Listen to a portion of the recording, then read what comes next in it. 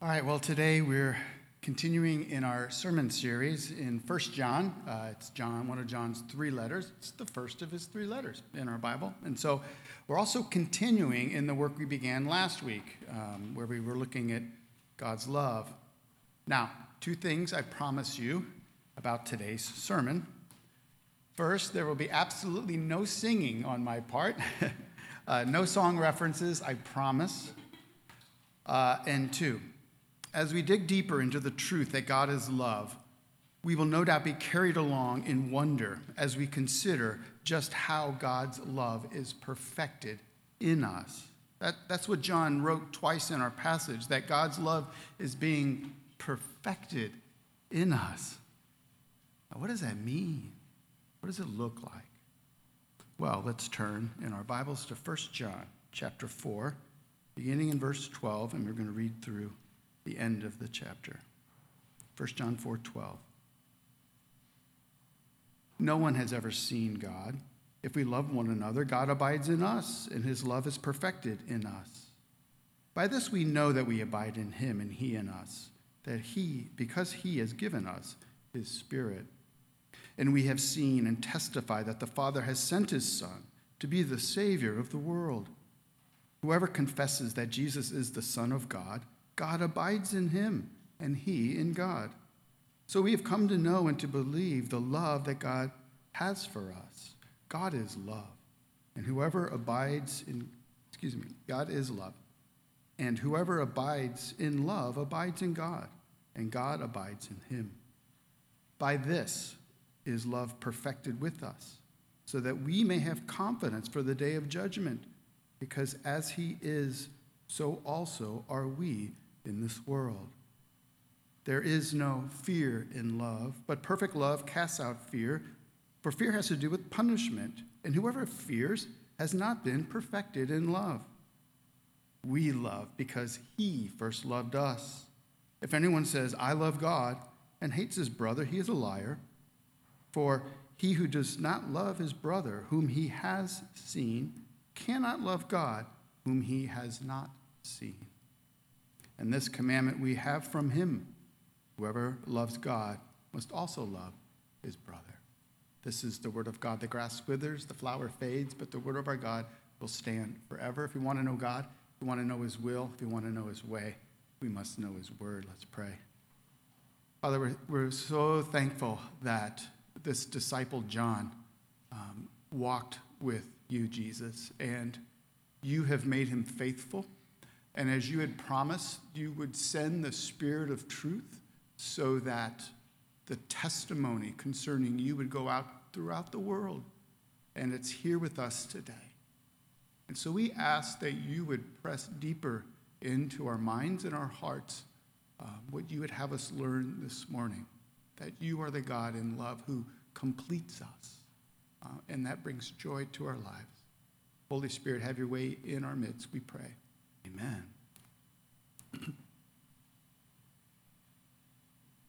When you hear the words perfect pitch, what comes to mind? I guess it depends if you prefer music over baseball. A musician or a singer with perfect pitch is able to listen to a note being played and then know what that note is and be able to play without seeing any musical notations. Mariah Carey, Freddie Mercury, Jimi Hendrix are said to have perfect pitch. You know, Jimi Hendrix, when he was first learning to play guitar, didn't have enough money to afford a guitar tuner, so it's said that he would go to his local music store and play an instrument there, the notes he needed to hear, and then return home and tune his guitar. Now, in baseball, a perfect pitch is, well, it's anything that left the hand of Sandy Koufax.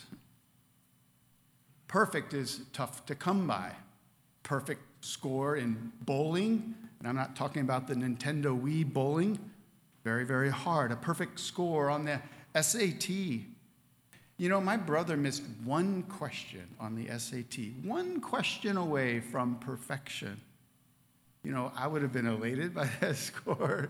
I think I would have been elated by 10 questions missed. But it bothered my brother for years. Yes, he got into Princeton, right? But But one question, one measly question haunted him. Today's sermon is titled, God is Love, Part 2, the perfection of love. And in my mind, I can hear Edith Bunker saying, Archie, he's talking about perfect love, Archie. And of course, he would say, Edith, what does he know about love, that meathead? I promised you no singing, but I didn't promise you I wouldn't go back to 70s sitcoms. What do we know about love? This week, we're building upon what we looked at last week. Last week, we looked at the portrait of love, and we came to see more clearly that God is the source of love, that God is by nature love. Love wasn't anything invented. It's always been with him. It's who he is. And God loves with a divine, merciful love that covers a multitude of sins kind of love. And because God has so loved us, we ought to then love others with this amazing, costly, merciful, sacrificial love. That's what we looked at last week, right? How did that go this past week, by the way?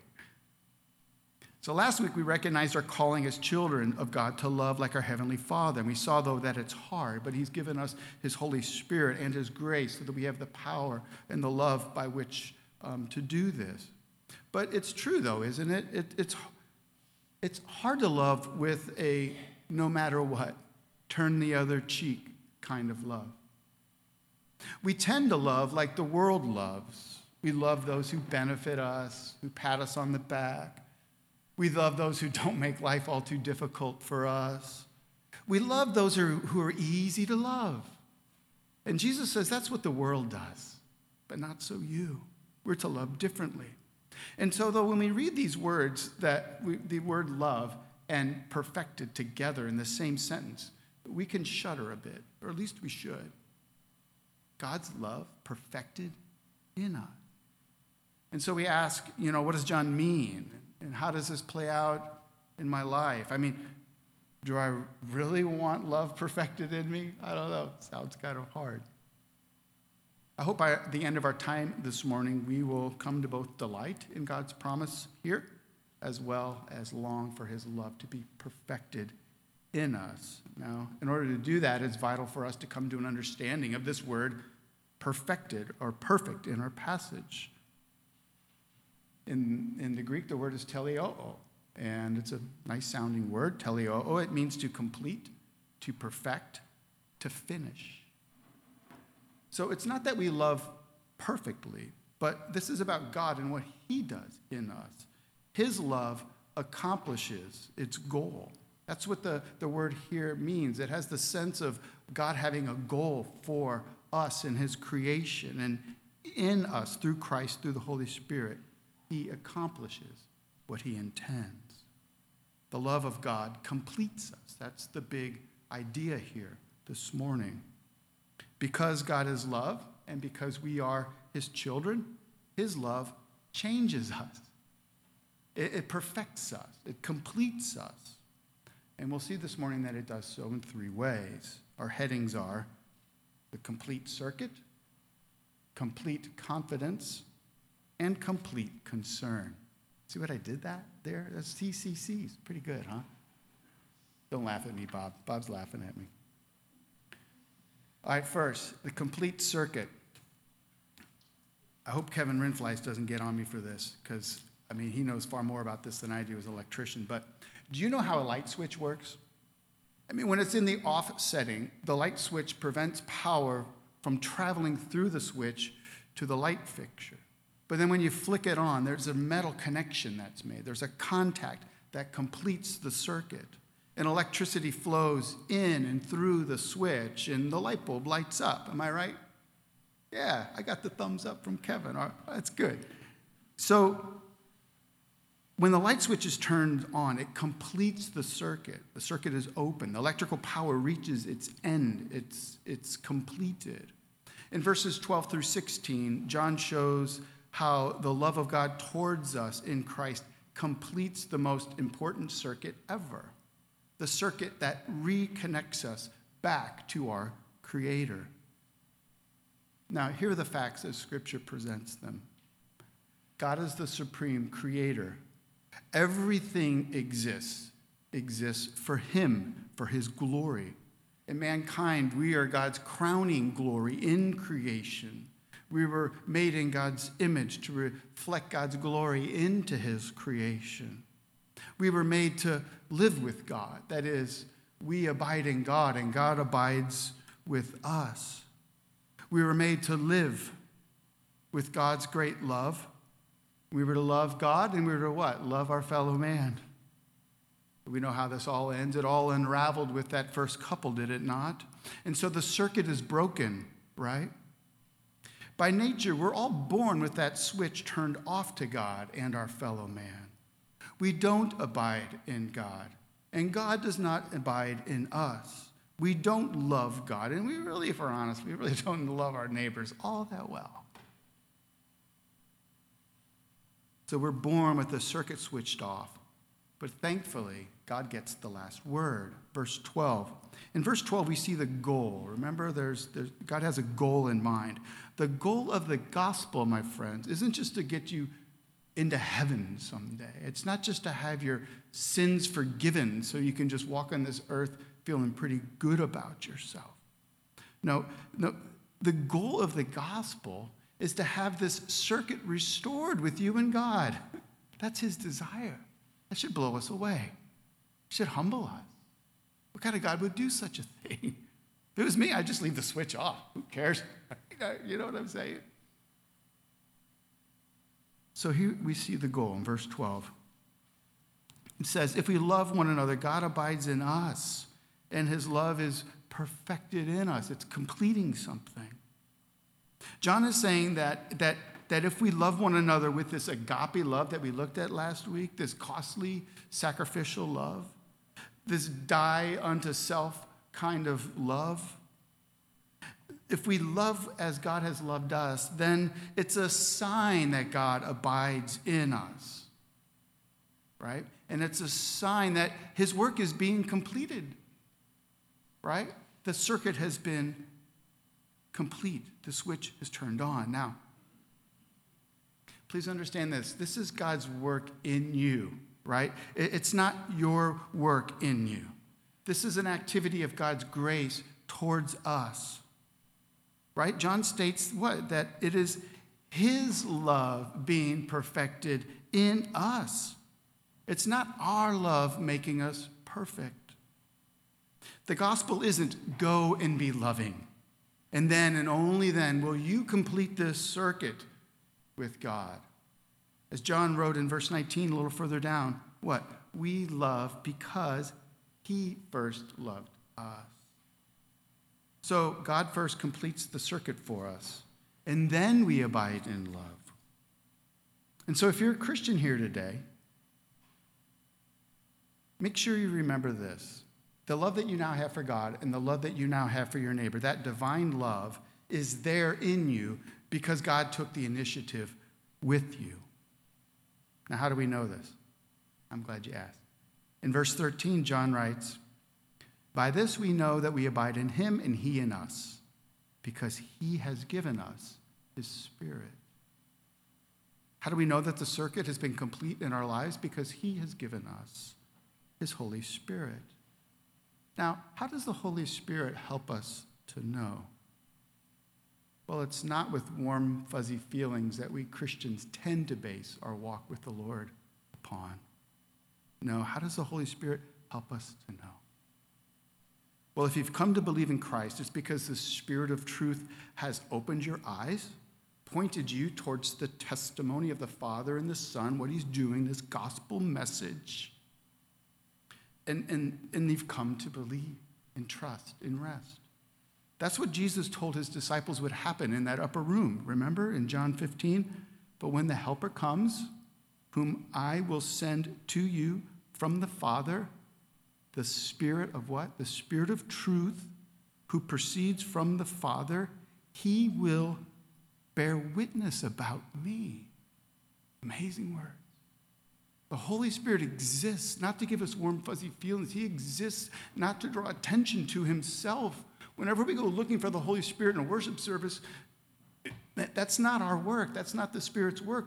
The Spirit is there in the worship service to magnify Christ, our need of salvation. When you experience that, you know the Spirit is at work. So we are to know that this work has been complete in us because the Spirit has dwelled in us and we have come to believe. That's what John is saying in verse 14 through 16. He says, follow the logic here. He has given us his Spirit, and we have seen and testified that the Father has sent his Son. That's John's talking about his work as an apostle to be the Savior of the world. Then he says, whoever confesses that Jesus is the Son of God, all the stuff that goes with that, right? The cross, the resurrection. God abides in him, and he in God. So we have come to know and to believe the love that God has for us. This is the work of the Holy Spirit in us, to cause us to believe the testimony. Christian, how do you know that the Spirit of God dwells in you? Warm fuzzies? No. You know that the Spirit dwells in you, and this connection, this circuit is being reestablished by God because you've come to believe. If the Spirit of God had not come upon us, we would never come to believe the testimony. We'd be lost. We'd be confused. But if the Spirit of God has come upon you, you've come to believe. And you now experience this abiding, God in you and you in God. This is grace upon grace that we've been shown. Now, I really like how verse 16, what it brings to light. It really brings it all home with regards to this completed circuit. Here's what he says. So we've come to know and to believe. The word believe here has this sense of relying upon, like this trust, right? We have come to know and rely on the love that God has for us. God is love, and whoever abides in love abides in God, and God abides in him. It's amazing, right? God is love. And when by his grace we know his love and rely on his love, we know that this circuit has been complete. The renewal of God has come to us. The connection with God has been restored. We now love. We love God, and we now, or at least we should, love our neighbor who bears God's image. And we love them with a sacrificial, Christ-like love. And this is all for God's glory. Do we really live relying on the love of God? What a beautiful thing. All right, so that's the completed circuit. Now for complete confidence. When you think of having confidence, what comes to mind? Maybe for some of you, public speaking, like, wow, that would be really scary to stand up in front of a bunch of people. Or perhaps you're a student and you're thinking confidence comes, or you lose confidence around exam day, right? On test day, anxiety can form. Do I know my material? Maybe I should have gone through my notes just one more time. How many of you are so thankful those days are over? All right. In our passage, John speaks of a confidence that God gives us. And it's not a confidence that addresses our phobias, like public speaking. It addresses what should be our greatest fear imaginable. See, every one of us is going to die someday. Odds makers say there's a 100% chance of you dying in your lifetime. And what the Son of God says is that every human being who's ever lived will one day stand before God and be judged for how they live their life. Christian and non-Christian alike will stand before God and give an account of every action, every thought, every word, good or bad. And understand this, Christian, on that day of judgment, your good deeds of love will bear testimony about you, saying that you belong in heaven. How so? I mean, haven't we been taught that we're saved by grace through faith alone, right? Yes, we're saved by faith alone, but saving faith is never alone. As John Piper writes, our deeds are not the basis of our salvation. They are the evidence of our salvation. They are not foundation. They are demonstration. Right? You get that? In verses 17 to 18, John shows us how God's love perfected in us gives us complete confidence on that day of judgment. By this is love perfected with us, so that we may have confidence for the day of judgment. Because as he is, so also are we in the world. There is no fear in love, but perfect love casts out fear, for fear has to do with punishment, and whoever fears has not been perfected in love. John wants his readers to delight in the lavish love of God that completes us. The perfect love that God gives us complete confidence on this day of judgment. John says there is no fear in love, but perfect love casts out fear. Now understand, John's not saying that Christians won't have fearful, terrifying moments in our lives, like you will never get in a car crash or something, right? That's not what he's getting at. The fear that John is addressing is at the end of verse 18, for the fear has to do with punishment.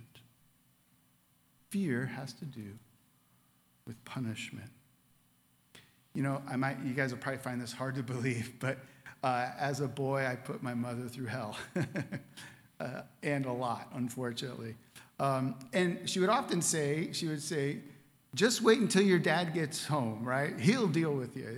Am I the only person who ever went through that? Okay, just the guys in the room? All right. Well, trust me, that made for some long and fearful afternoons. And for some reason, my mom would never let me go visit a friend's house later in the day. I think she knew I probably would not come home. I feared the judgment. I deserved it, and I feared it. How much more so you and me, right? I mean, if sin can be broadly defined as living in the loving Creator's world as if he does not exist, then we're all sinners in that regard. And we should be fearful of standing before God on that day of judgment. But John says that the faithful in Asia Minor churches that he's writing to have experienced the perfect love of God that casts out fear of judgment and gives them complete confidence before God. See, when you come to know and to experience the love that God has for you, so that the love that sends a son from heaven to be the Savior of the world, to experience this love really truly casts out that fear. John is saying that love and fear of judgment cannot exist together. Does that make sense? Now, check this out, though. What John is saying is that confidence isn't just for that day ahead, right? In our passage here, he shows us this is for everyday living.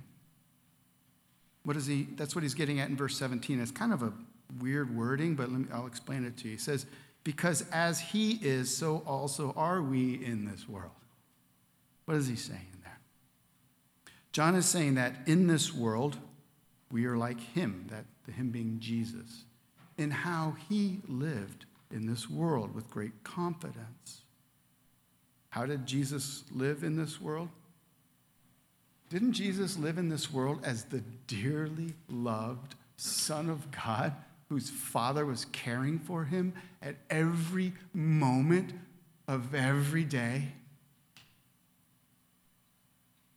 Jesus abided in his Father's love, and the Father's love abided in Jesus. John is saying this, so to us. Jesus walked by faith and not by sight, so to us. Jesus cried out in prayer to his heavenly Father, so to us. Jesus lived not for his own will to be done, but for his Father's will to be done, and so to us. Jesus lived for the kingdom of heaven, so to us. Jesus loved with a divine love, so to us. Jesus loved the unlovable, and so to us. That's what John is saying. As Jesus walked in this world, so too we. With that confidence, and to know that fear of judgment is taken away changes how we live in the present, changes how we look at people. Every single human being on this planet is headed towards Judgment Day someday. It changes how we live and how we love them and care for them. Christian, meditate upon that. God's love casts out fear. In this side of Judgment Day, we now live with complete confidence, or at least we should. In a few minutes, we're going to sing one of our hymn of response, and it's In Christ Alone. And the last stanza begins, you guys know this, no guilt in life, no fear in death. This is the power of Christ in me. From life's first cry to final breath, Jesus commands my destiny. Now, Christian, do you not delight that Jesus commands your destiny every day of your life? Well, then let us abide in him as we live for him and his kingdom with complete confidence. So that's the complete circuit and the complete confidence. Now for the complete concern. The first 2 points we looked at lead into the last. See, because God has lovingly completed that circuit with us, and because we now have complete confidence to live in this world as Christ lived in this world, then what naturally flows out of these two realities is that God's love in us completes us in the sense that we now have concern for others. Picture yourself at the Last Supper and not that Judas guy, the other 11. Jesus is going to the cross tomorrow, so he takes time to tell you many things, including a command to love. 3 times that evening after dinner, he said, a new command I give you, to love one another. Now, obviously, this is not a new command. You've heard Jesus say it before. A few weeks earlier, Jesus summarized all of God's commands with just 2. Love God with all your heart, with all your soul, and with all your mind. And the second one is, and love your neighbor as yourself. Love God, love others.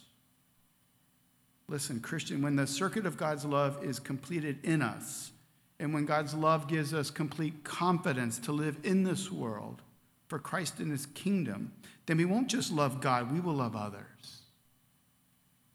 Our concern will be complete. John says in verse 19, we love because he first loved us. When he says we love, it's not a command. It's an indicative. He's saying what is true. We now love with a concern for others because we were first loved by God. God's grace towards us completes us in that we now live with Christ-like concern for others. So important is this completion of concern for others that John says you cannot claim to know God and love God if you do not love others. You're a liar, he said. Verse 20, if anyone says, I love God and hates his brother, he is a liar. For he who does not love his brother whom he has seen cannot love God whom he has not seen. John is arguing from lesser to greater. If you do not love your brother who you see, then you cannot love God who you cannot see. I like how John Calvin describes this verse.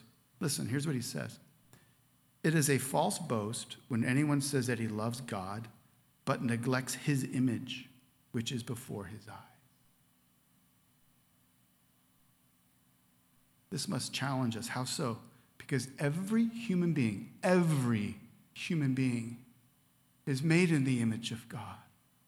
Yes, I know some reflect it more than others. The fall really has tremendous effect upon his creatures.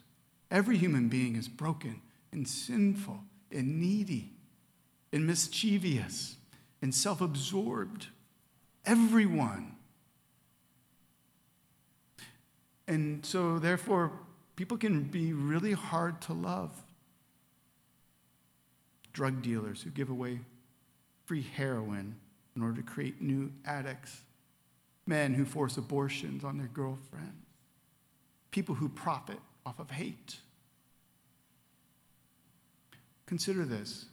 There is not a single day that goes by where someone doesn't say or do something that this world finds unconscionable.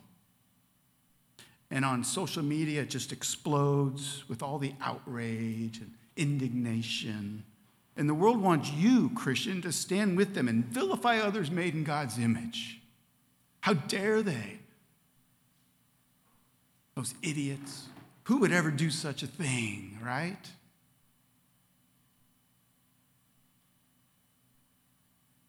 John is telling us that this must not be our way.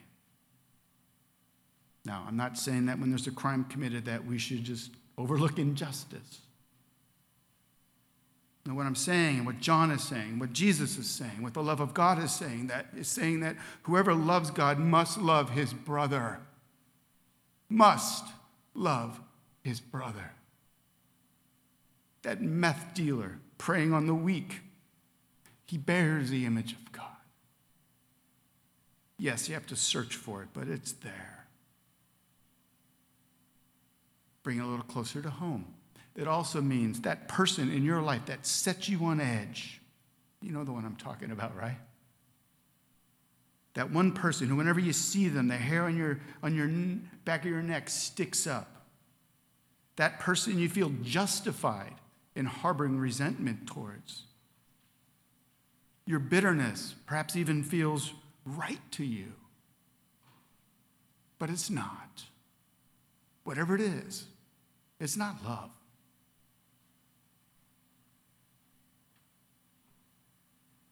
And so it all takes us where? It takes us back to the cross.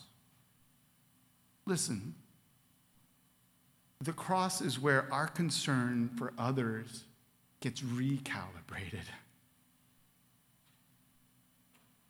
You know, I have this pair of pedals on my bicycle, and they're not normal pedals. They measure the power of each foot as I spin. They measure the wattage. You know, you can feel like you're having a good day on your bike, but the wattage never lies, right? At the end of the ride, I can see how and where I was strong or weak, get to see my average wattage, and even able to figure out how many calories you burned in the workout because of that. But what I need to do regularly with these pedals, and I have an app that I have to connect with the pedals, believe it or not, is I have to calibrate them regularly. Otherwise, the wattage could be off. If I don't calibrate my pedals, then I will think that I'm more powerful than I really am. My friends, that is what John is calling us to do, to calibrate our concern for others at the cross, not on social media. And it's true, isn't it? Over time, we can start to think we're pretty decent people, not like those other sinners. Yuck. Ew. Get away. How dare you? The cross recalibrates us so that our concern for others is complete. That's what verse 19 is all about. We love because he first loved us. God loved us when we were unlovable. Guess what? You were unlovable. While we were still sinners, Christ died for us, the righteous for the unrighteous. God did not wait for us to clean up our act before loving us, and neither shall we.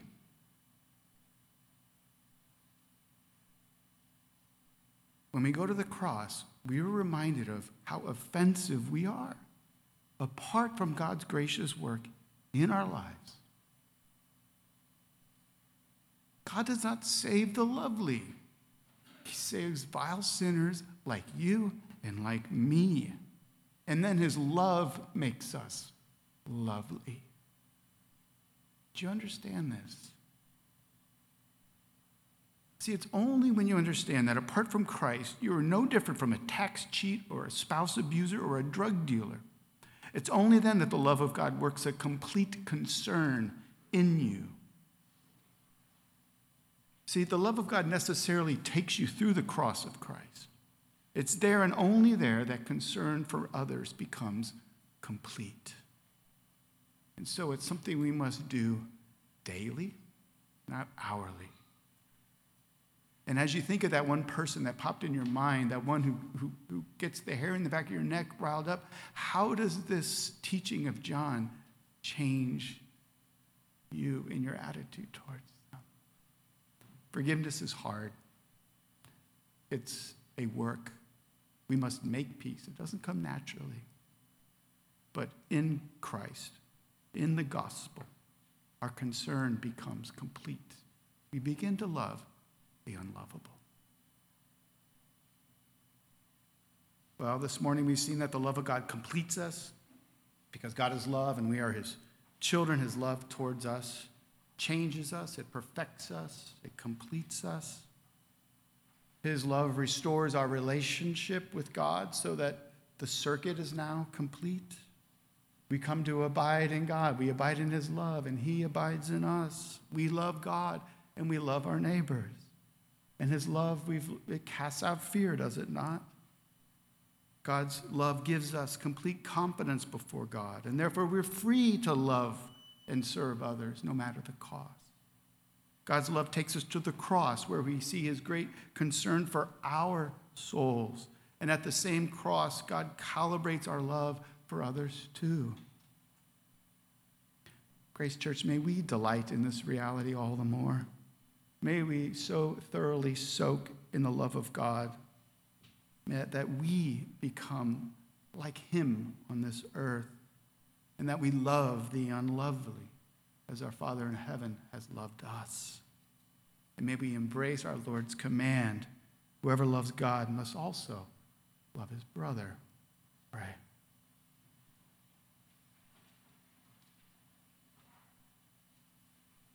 Father, this calling is otherworldly. It is beautiful to behold. And we desire what you desire. We desire that you would abide in us. Holy Spirit, show us more thoroughly this testimony of the cross. May we become people who live connected with you. May the circuit be complete every day of our lives. May we rest in that truth. May we have complete confidence, and may our complete concern for others bring glory to you, we pray. Amen.